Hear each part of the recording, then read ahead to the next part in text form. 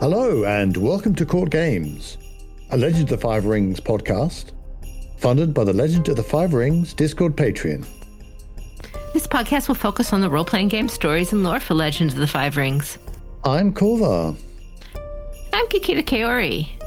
And today we have a podcast that is focused on, well, first of all, 5th edition after our very long segue into the intricacies of Adventures in Rokugan. Let's get back to Rolling 8. But this one is kind of focused around what kind of character you might want to play. So as you approach the schools and you approach the technique lists in particular, especially if you're playing a bushi or a courtier, there's just a large number of techniques. And it's like, I want everything. It all sounds good. So we're going to ask a bunch of questions today that will help us when you think about those. So that's the goal for today. But before we get into that, we've got some news. We have The Heart of Yuchiban by Evan Dickon. That was released November 1st. We've spoken about it before, but it's now out and about. We have a review of Rid of the Wild that we'll be doing soon. But if you want the Last Province podcast review of that, that is out in the wild for you to pick up. Shout out to them. And there have been a few actual play podcasts with Adventures in Rokugan. Splinters of Jade and the Last Province folks have done one. And the Fortune and Strife crew will be doing one it'll be coming out soon. Has it been recorded? Thanksgiving week. So a couple weeks from now. So it's going to be a little bit, but I was excited, so I thought we could mention it. Yeah, so there's that to look forward to. So if you want to hear some actual Adventures in Rokugan and see how it plays, then there will be some options. Yeah. However, for the moment, let's talk about questions. This came out of a question somebody had to me saying, I want to play an artisan, but I can't decide what to do. And I was thinking, what kind of questions would you ask yourself if you wanted to figure out what in all of these schools and techniques you might want to do? So, yes, there's so many options that it can be a little bit paralyzing, especially when you can kind of sort of be any sort of character from any sort of clan in a way, but that does still really inform what exactly your character wants to be. There are so many different combinations. So having a think about some of these things ahead of time before just diving in can be really helpful and give you a character that you will want to play and want to advance over a long period. Yes. Now, it is important with especially 5e to recognize that unlike 4e and previous versions, you can start out in one class playing one way, and if you don't like it, you can choose to shift entirely. So if I start out thinking I'm going to be a total courtier and find I am in combat all the time, I am not crippled by that for most kinds of courtiers. I just end up picking up a bunch of awesome shuji or awesome kata, I should say, and then, get my rings and skills to where they should be to be doing combat all the time. And I am very good in combat. My school technique maybe is not optimal for combat, but that makes a very, very small difference compared to rings, skills, and techniques. Yeah, it's especially true because 5th Ed, a courtier isn't locked into specific stats that they were in 4E and before, because you can, if you decide that you're going to be all air because your courtier is outwitting everybody, and then you go, oh no, I need to fight. Well, now your fighting courtier is using air to be evasive, and that just flows straight into combat. And I love that. And even more so, since you can get all of these techniques and skills outside of your curriculum, it's half price. But as we said, school technique doesn't mean that much. I mean, it's nice, but buying out of school might slow your advancement, but the school options are pretty broad, and even buying at half price, you're still advancing, and maybe now your character is much more customized for the kind of game and the way you want to play, so it's totally worth it. And you are very unlikely to be in a position where you start off as a courtier and you want to go all warrior all the time. You'll almost certainly find being your school talent will still come in those occasions where it becomes a social situation, because that happens in LFR. So having that flexibility is really good. So that does mean that you aren't locked in, and that's one of the strengths of the system, I think. And so these questions then that we're going to be kind of talking about don't necessarily only apply for creating a new character. If you are unhappy with your character, or you feel like something's missing, especially at low levels, and you want to change the way you play, you can ask these questions of yourself and then go back looking at the techniques and figure out, okay, what do I do in order to change myself to play more this way than the way I'm currently doing? So that's the goal of this list, and hopefully it'll be useful. The first question is a broad one, but it really has probably the most effect of anything that I can think of at the table.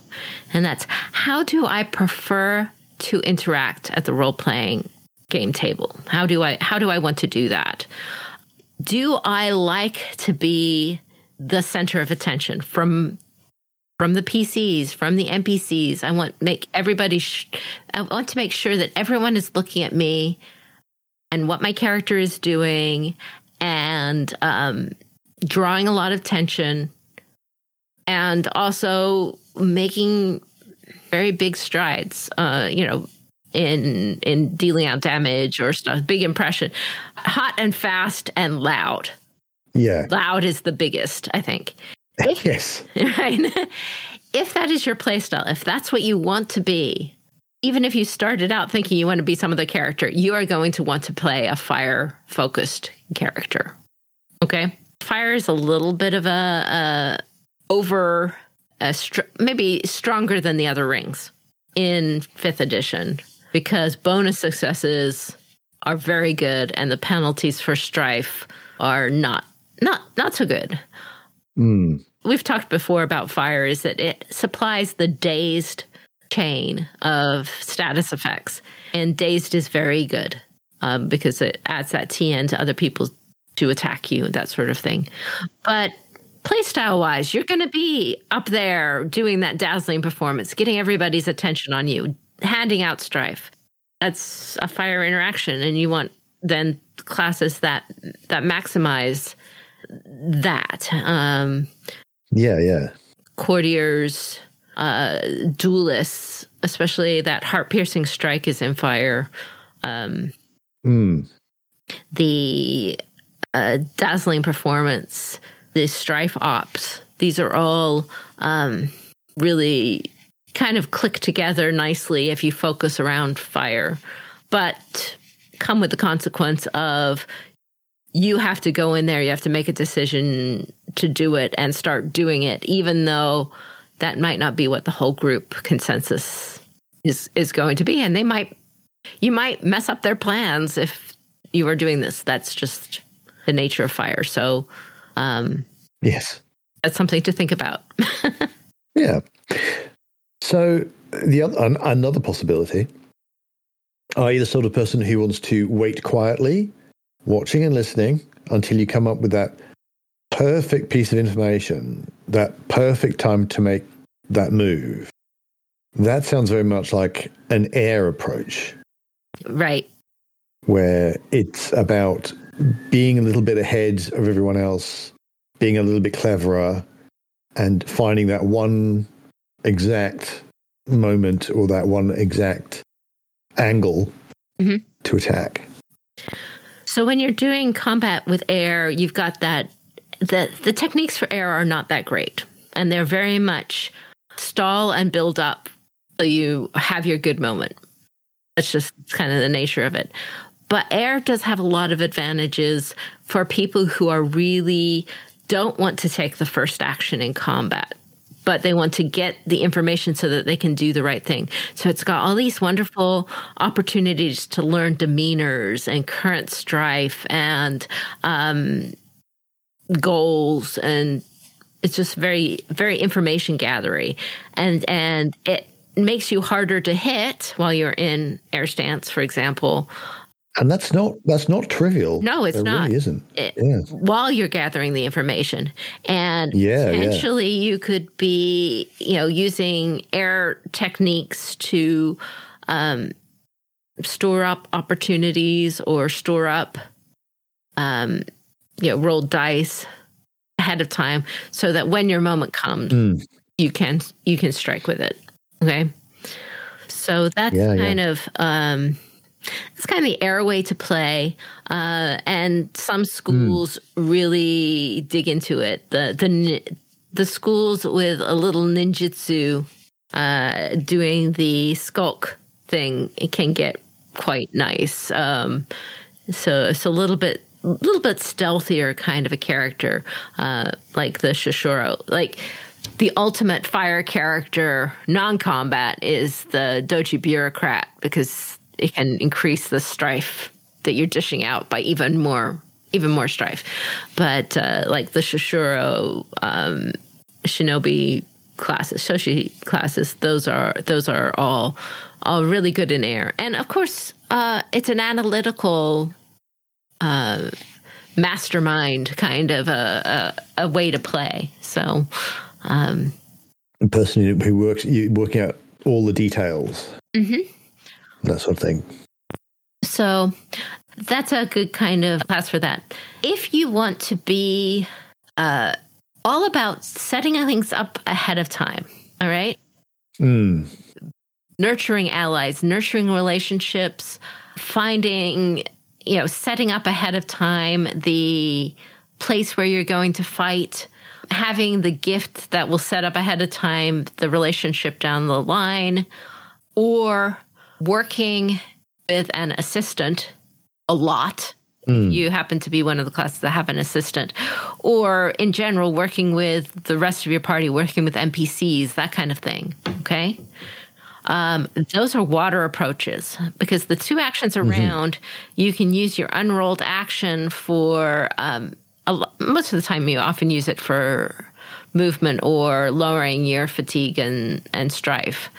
But it's very powerful if you use your unrolled action for giving instructions to NPCs, for example, and having them act. They can do that on your unrolled action, and then you can work on your rolled action. A lot of the terrain techniques, especially slippery maneuvers, where you can set up a obscuring terrain and really protect your party by modifying the environment. But all of the terrain ones, those live in air. So you're kind of setting up for the fight ahead of time if there's a fight. Does that make sense? Yeah. The other thing that water does that is just brutal is bleed. So all the bleed lives in water, and if somebody is bleeding, they're taking fatigue with every strife that they keep. So it means it's harder. So if you set up your obscuring terrain, now you're harder to hit, and now they have to keep more strife. And therefore they get more damage from fatigue. It's a more long, drawn out fight, but it's a pretty brutal combination, right? On the other hand, you may decide that you want to be a physical or a social tank, which basically means that you can let things roll off you while you methodically do your own thing. So you're able to possibly soak damage that other people couldn't take, or simply just plow through things that would, impede anyone else, but you just keep going. And that, again, that's physical, it's social, it's both things. When if you can, take the slings and arrows of, people's, mocking you and not let that affect you, that's very much an earth approach in a social sense. Yep. So the big Stonewall Tactics is a very powerful technique because it can draw heat from your more volatile friends and force them to target you by making it much harder for them to target anybody else but you. Then you can, make yourself immune to the critical hits and status effects that Earth does. And basically, you can just Earth is a fairly simple, is a somewhat simpler way to play. Still, it makes everybody else do the flashy thing, and you don't have to do as much on the fly decision making as maybe some of the other classes, and you'll be loved for it if you're taking the heat off of other people. Absolutely. I mean, there's nothing wrong with playing a simpler play style.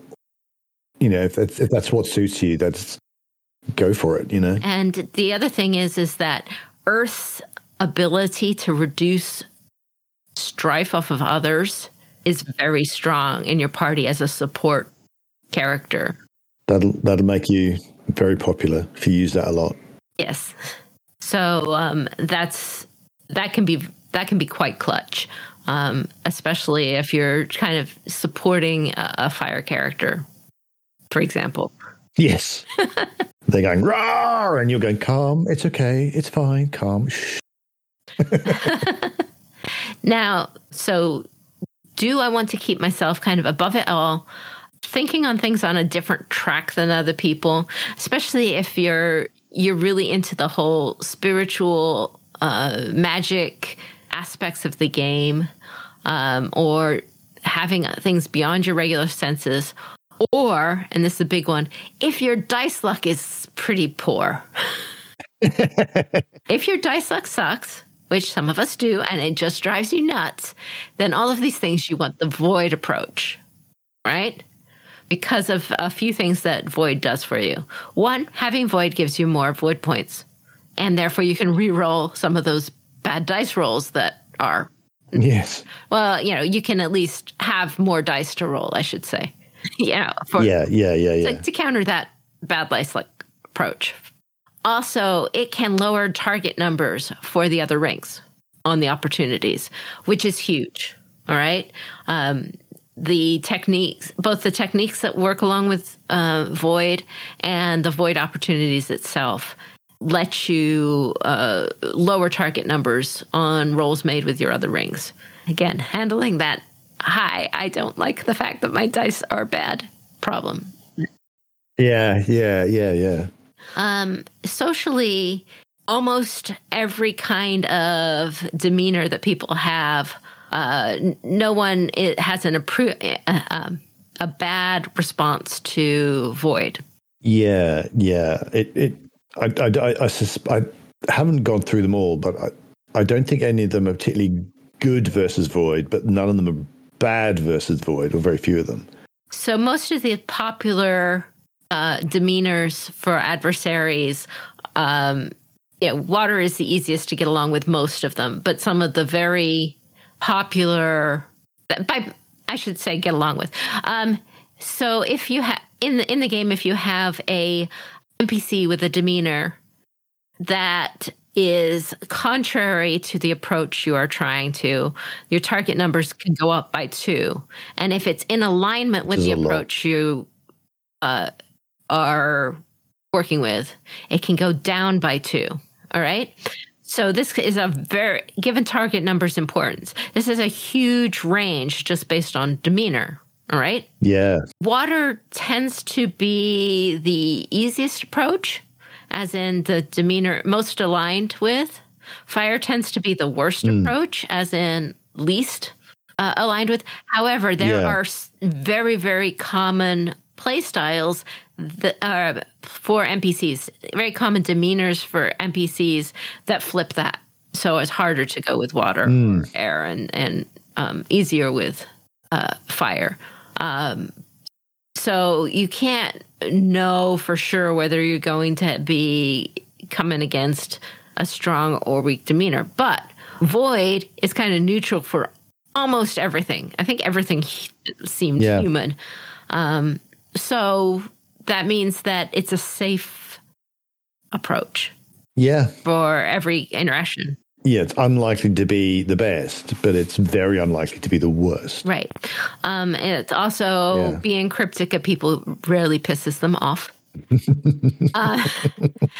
As opposed to like the fire approach could even beyond demeanor, could put you in doing things that piss off the NPCs.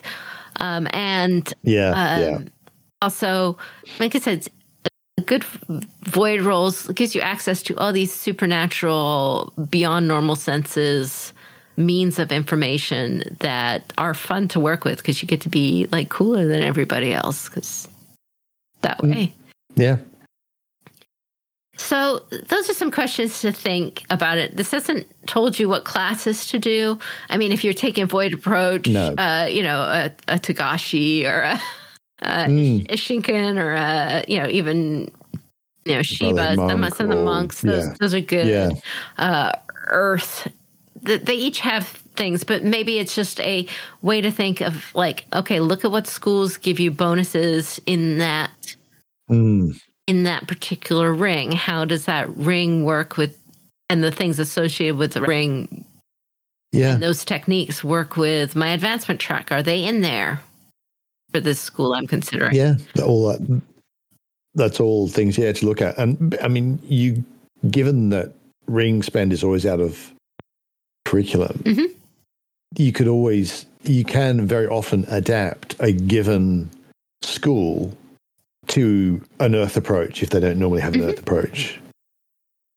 So there is that flexibility. But having an idea of your basic approach is going to be very helpful for trying to decide what kind of character you want to play.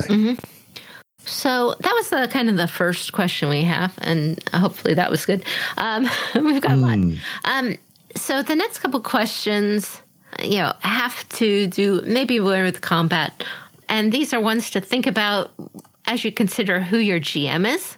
This would be, this has to do with how you think your GM works based on previous campaigns and, in general, what you want to be good at. So, or ask them, what are these going to be like? So, So, for your character and for your role in your group in combat, my question is, do you think it would be better to handle a large number of small opponents, right? Focus on bringing down a single very large opponent, right?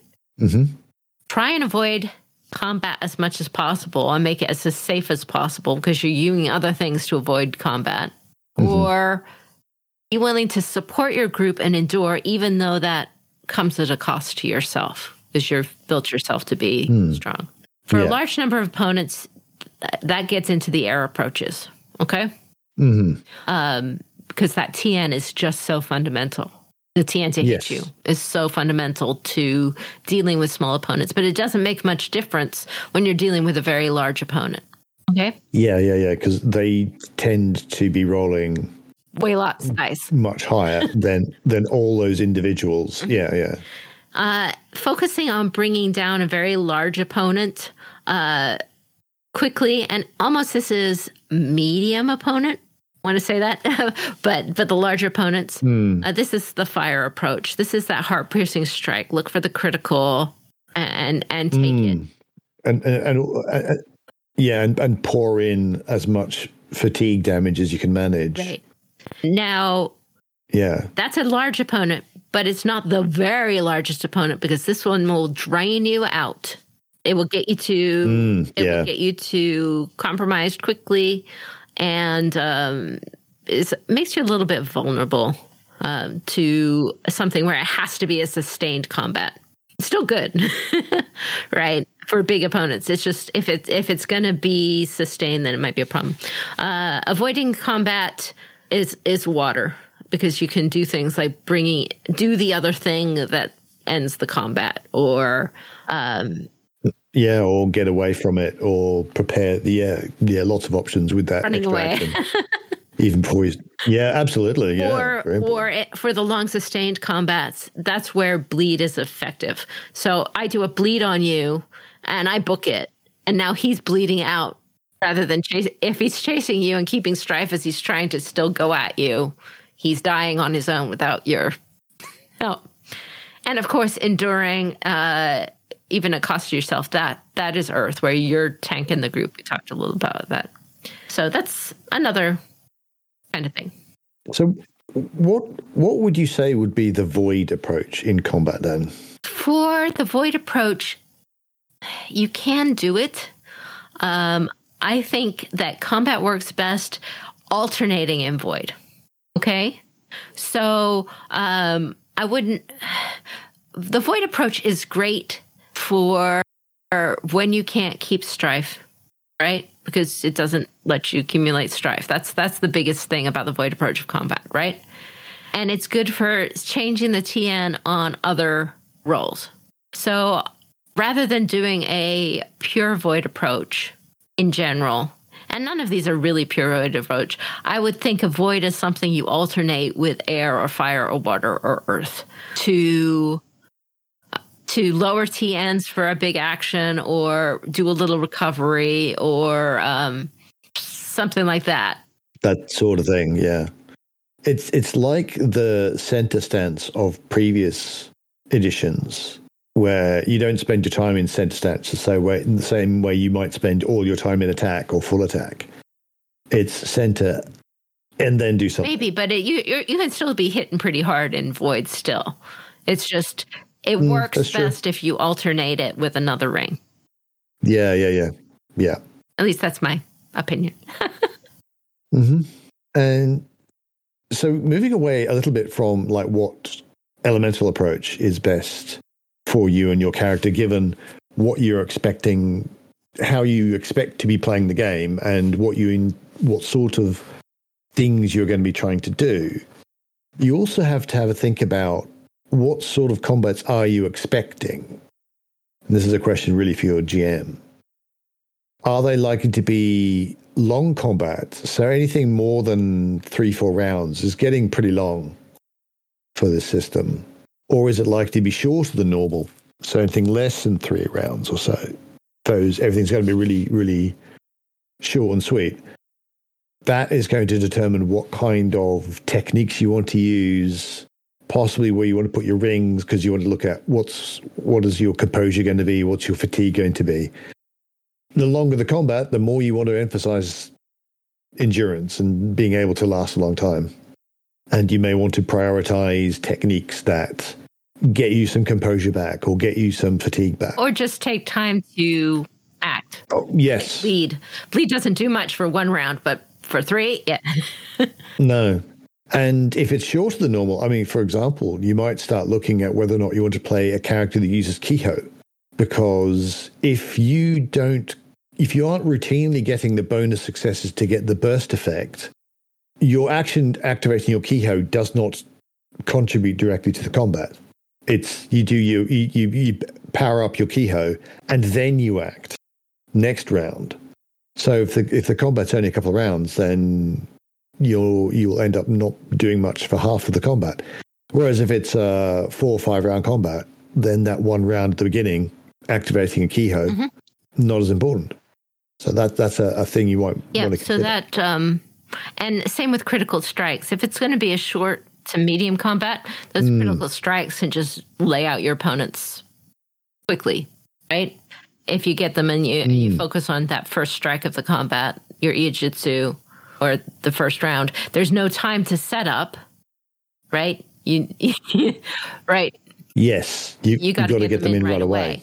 Whereas if your combats are going to be judged normal, if you focus on the critical strike approach, the GM expecting or wanting longer combats than that will just keep throwing in opponents or stuff so that critical strike moment won't be as effective. So it's something to think about, I guess.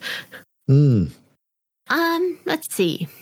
Another thing to consider is who you expect most of your combats to be against. And some of this, you might not be able to ask your GM this, but it might be something either if you're a GM listening you want to think about, or, go from past experience of what you've been fighting all the way along.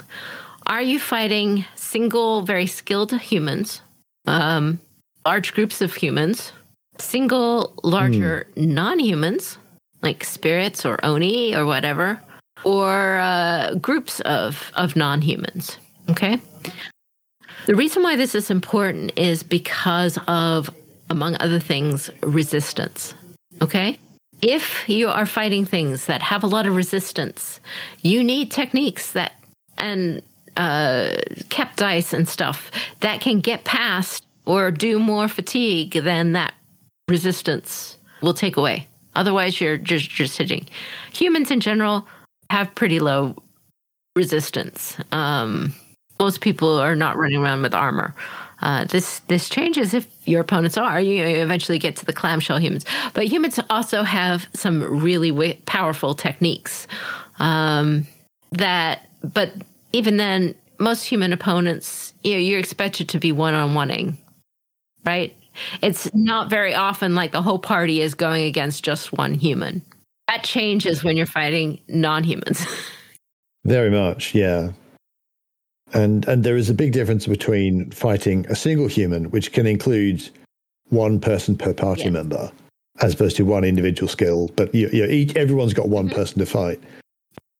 But when you've got like a horde of mooks, that's a different situation. And you want to make sure that your techniques are appropriate for what you're fighting there. It might make you happier if you, for example, we're dealing out a lot of critical strikes that took down a mook always in one blow. If you got a crit, the mook goes down. As opposed to crits might not be doing anything at all to your one opponent unless you are yes, adding to the deadliness and manage to figure it out because it's a skilled opponent at your level. For Oni, you get these monster resistance values and weird effects, and you really have to know what it is you're fighting. So information gathering and stalling is really important. And so, because you actually need to know exactly what it is you're dealing with. And do they have any weaknesses? Do they have things they're particularly resistant against? We had a fight against a spider monster, and it turned out it had ridiculous resistance. But we also discovered that if we targeted its spider webs, it started to lose resistance. So that sort of thing crops up a lot, where there's some odd thing about this. There's some odd thing about this creature that isn't obvious. And that will help you defeat it. And you have to think about that. And air and earth approaches, therefore, are really, really good for that kind of thing. Even though you don't think that that's a crab way of doing it. Well, earth is, but... There's also a thing when you're dealing with a single big opponent like that, where setting stuff up for other people becomes much more important. Yeah, assisting is very important. Yes. Or I know I can inflict this condition, and then everyone can pile in. That can, even if you personally aren't doing lots of damage, that can be a really useful approach. So that's something, if you think that's going to be something your character will be coming up against a lot, and that fits your kind of play style, then you can really start looking into, okay, what techniques do I want? Who's got those techniques? And then build your character around that. If your GM likes the goblin hordes or the rattling hordes or the, group of non-human small things, the difference between them and groups of humans is that, you can have many, many, many of them. And at that point, you're instead of it's one giant spider, now you're attacked by 50 small spiders. Now what do you do? And that's where you start looking at things like Thunderclap Strike and some of those. How do I remove or disable large numbers of targets on the board? 5e does not have very much outside of invocations to do that. But then maybe if that's something you have, then you go ahead and make sure you have those kind of invocations that will allow you to target an area. You look at your terrain things. I want to make deadly terrain. It's just going to chew through all of those little things. So that's worth thinking about as you go into looking at that technique list. No matter if you're playing a Shugenja or Bushi or anything, is that something you ever think you're going to encounter? Humans on those will run away, hopefully. Yes. And you also have to consider the possibility that you could be coming up against any of these scenarios, because that could be the kind of game you're playing where sometimes it's one-on-one, sometimes it's a group of mooks, sometimes it's a great big spirit boar, sometimes it's the rattling horde, and it could change from moment to moment or combat to combat. So then you need to think about dealing with each of those. And you might not personally be the one to deal with each of those things. Right? So you are in a party. So if it is a mix, then one person maybe focuses on this kind of enemy, and one person is able to take the lead fighting this kind of enemy, if it is a mix. And so otherwise, if you yourself try to be able to fight every kind of enemy and be the best at fighting every kind of enemy, you're going to diminish your ability to take on individual ones because you haven't focused. Yeah. I mean, certainly to begin with, but I mean, until you started getting into the really high insight ranks, then maybe you can start being good at everything. But you're going to want to specialize to begin with, at least to some extent. It's something to talk about with your party members if you're like, and maybe it's like, all right, do we have anyone who can do crowd control and multiple target elimination? And also, absolutely. And this is true in general for 5e, if your targets are human, which is very common, all of those shuji often, maybe you don't have to fight them. Maybe they can be reasoned with, or you can do other things to them with your shuji and have your courtiers come into play there. Whereas versus non-humans, maybe your courtiers are focused on battlefield tactics and so on, and really good at setting up that situation where you can help each other and make a good environment that takes out people. So just different things to think about. It's not just armed combat, or not only Bushi, not only Shugenja, it's for everybody. So that's thinking about what kind of combats you might be up against. And like you might be able to know this from your GM for what's gone before, or you could ask them. But now I want to think about, how do you want to approach combats or even intrigues? How do you feel your character should be doing these things? So are you the sort of person who wants to be as prepared as much as you can and using what you know to gain advantages in conflicts? So your courtier Bushi types, they're very much like that. So they like to know the demeanors of their opponents. They like to know disadvantages. They like to know like the area, the battleground, whether that's literal a fight or it's a metaphorical kind of court, kind of battlefield. The Scorpion specifically are very good with knowing disadvantages of the people they're fighting and using that. It's all about what you can use there or what you've learned ahead of time, all preparation. Absolutely.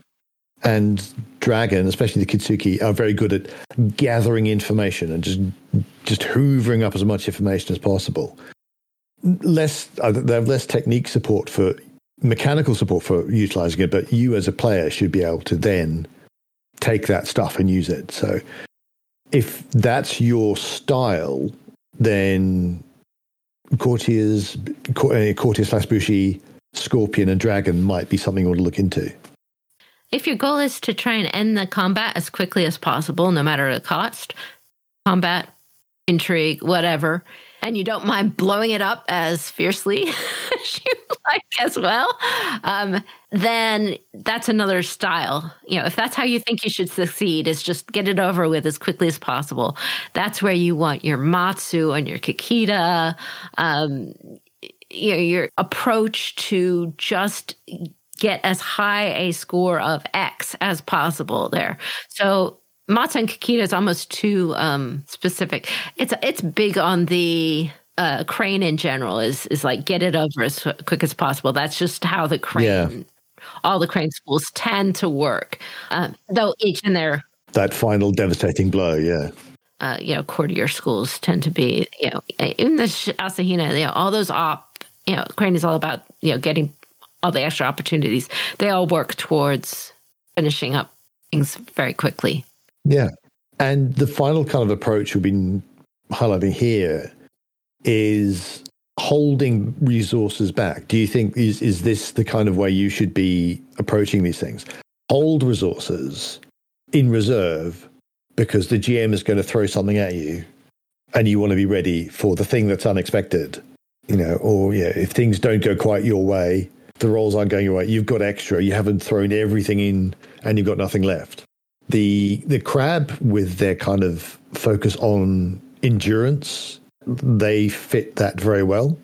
The Phoenix take that approach as well, the kind of wait and see. Well, they have so much that reduces strife, that brings down strife and stuff. So that means that when other classes or other schools, I should say, kind of like are at the end of the fight and their reserves are depleted and they've spent everything and they're all compromised and they're all wounded and stuff, the Phoenix, because of their strife reduction related techniques, has stuff held back compared to the other clans.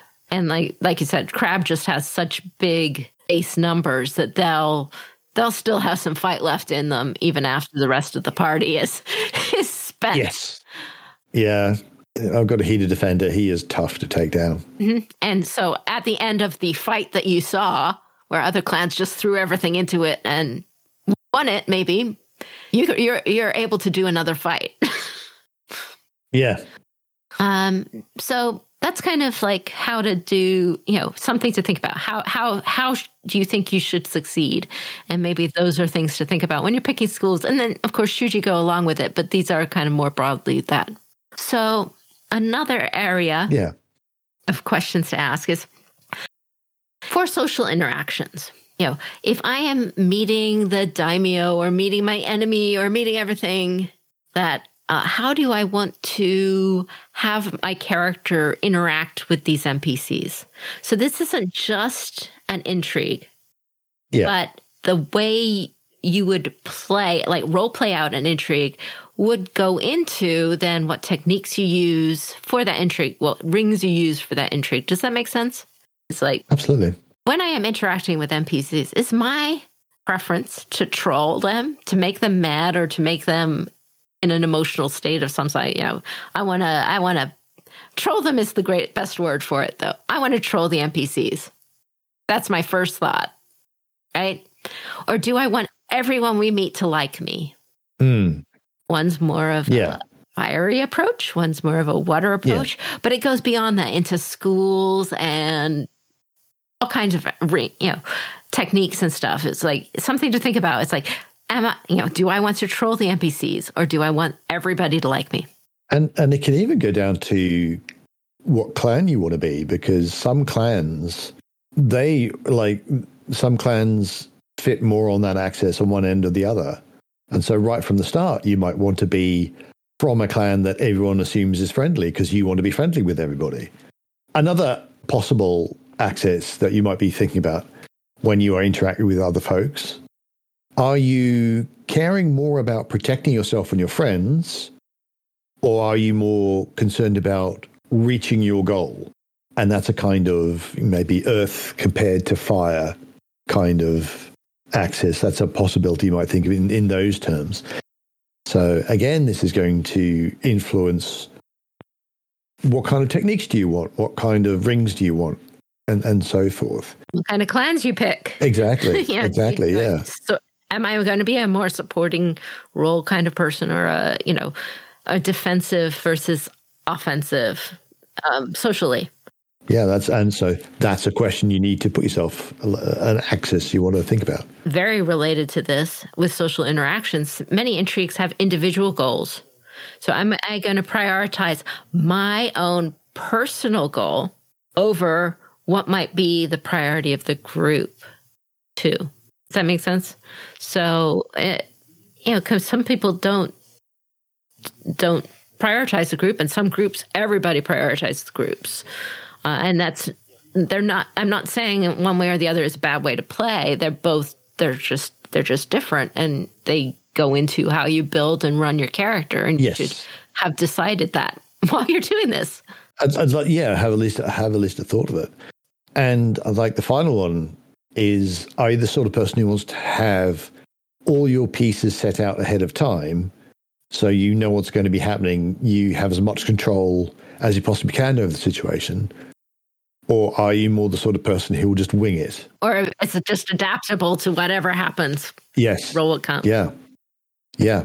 So those are a couple. That's another kind of gradient you want to think about. Where do you most want to be when you play? And different techniques. There's a lot of techniques that are group supporting. There are a lot of group techniques that are individual supporting. If you don't want to end up never being able to support the group because you're always on the lead because everybody's anyway, there's a lot in your path forward that depends on these questions.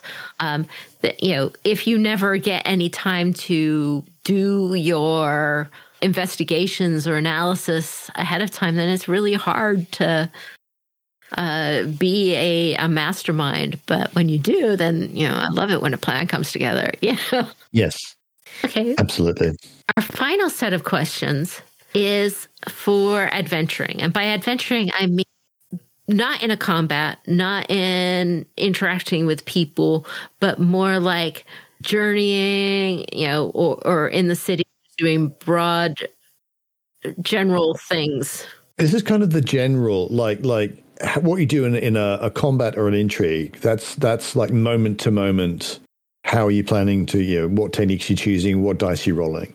And I think for these, for adventuring, this is the overarching approach.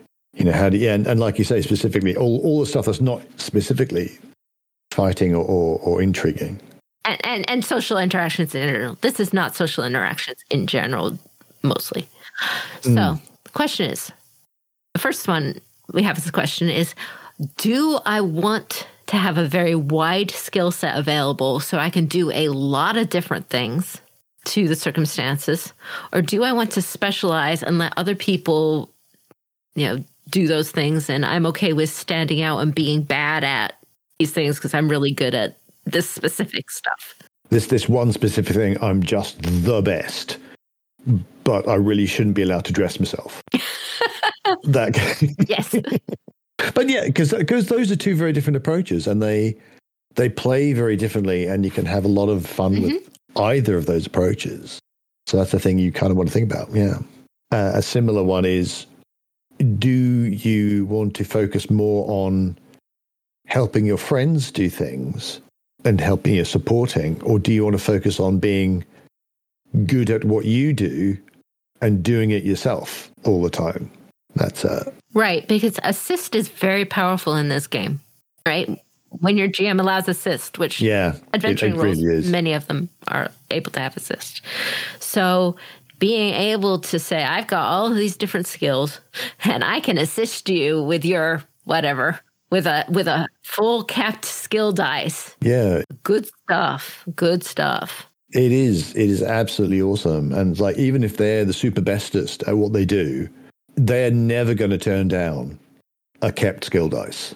So it kind of plays into the you know, how you play it. Do I assist a lot? It pays into the techniques you get all sorts of things for much broader things than just you know, what skills I pick, because I want to be good at everything. It might make you broader than you would otherwise be, but it also changes kind of the angle of play. And then the last one of this is, do I want to be actually, not just skill-wise, but actually physically going off on my own and doing things by myself without my group at all? Or will I always be with my friends, be with my adventuring party? For example, you know, we've talked about this somewhat before, but being a shinobi often means I have to go do the sneaky thing by myself away from everybody else. And that means I don't get to ask them what to decide when a crucial decision moment comes. And that's the biggest one I found, is that if you are not good at, if you don't want to be deciding by yourself things, you probably don't want to be someone who goes off on your own and have to make a lot of creative or decisive choices that might go back later to harm the group. You could decide wrong. Yes, there are times when you do sometimes want to share the responsibility, and should we reveal this secret?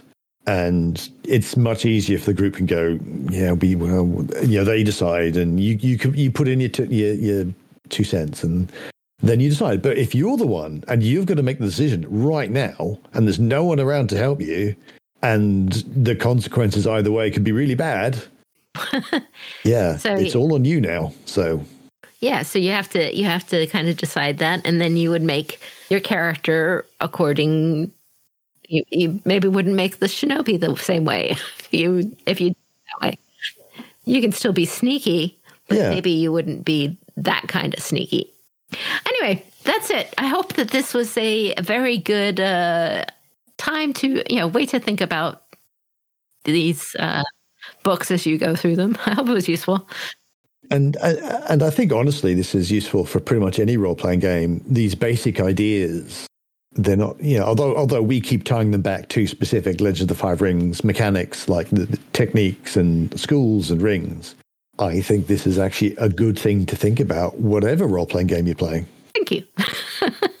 Anyway, if you enjoyed our content, we have a Patreon, but we did want to give a call out to Fortune and Strife. That's our affiliated actual play podcast that are busy doing very exciting things in the city of Alzawira for the moment. And also we want to give a call out to our friends at D20 Radio.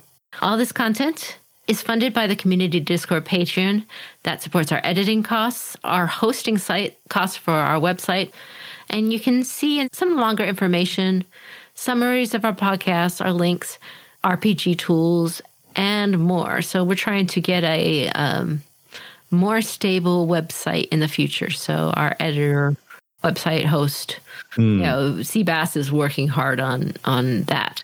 Yeah. And for our patrons, we've got special bonus content. We've got Adventure Seeds. We've got early access to Fortune and Strife, and there will be other as the dust clears from our construction on our website, which will try and add more things. Online, you can find us at our website at courtgamespod.com. On Twitter, we are twitter.com/courtgamespod. And if you do want to support us and what we do, you can find our Patreon at patreon.com/courtgames. But that is it for us this week. This is Kakita Kaori. May the fortunes favor you. And I have been Korvar, and until we meet again, keep your jade handy.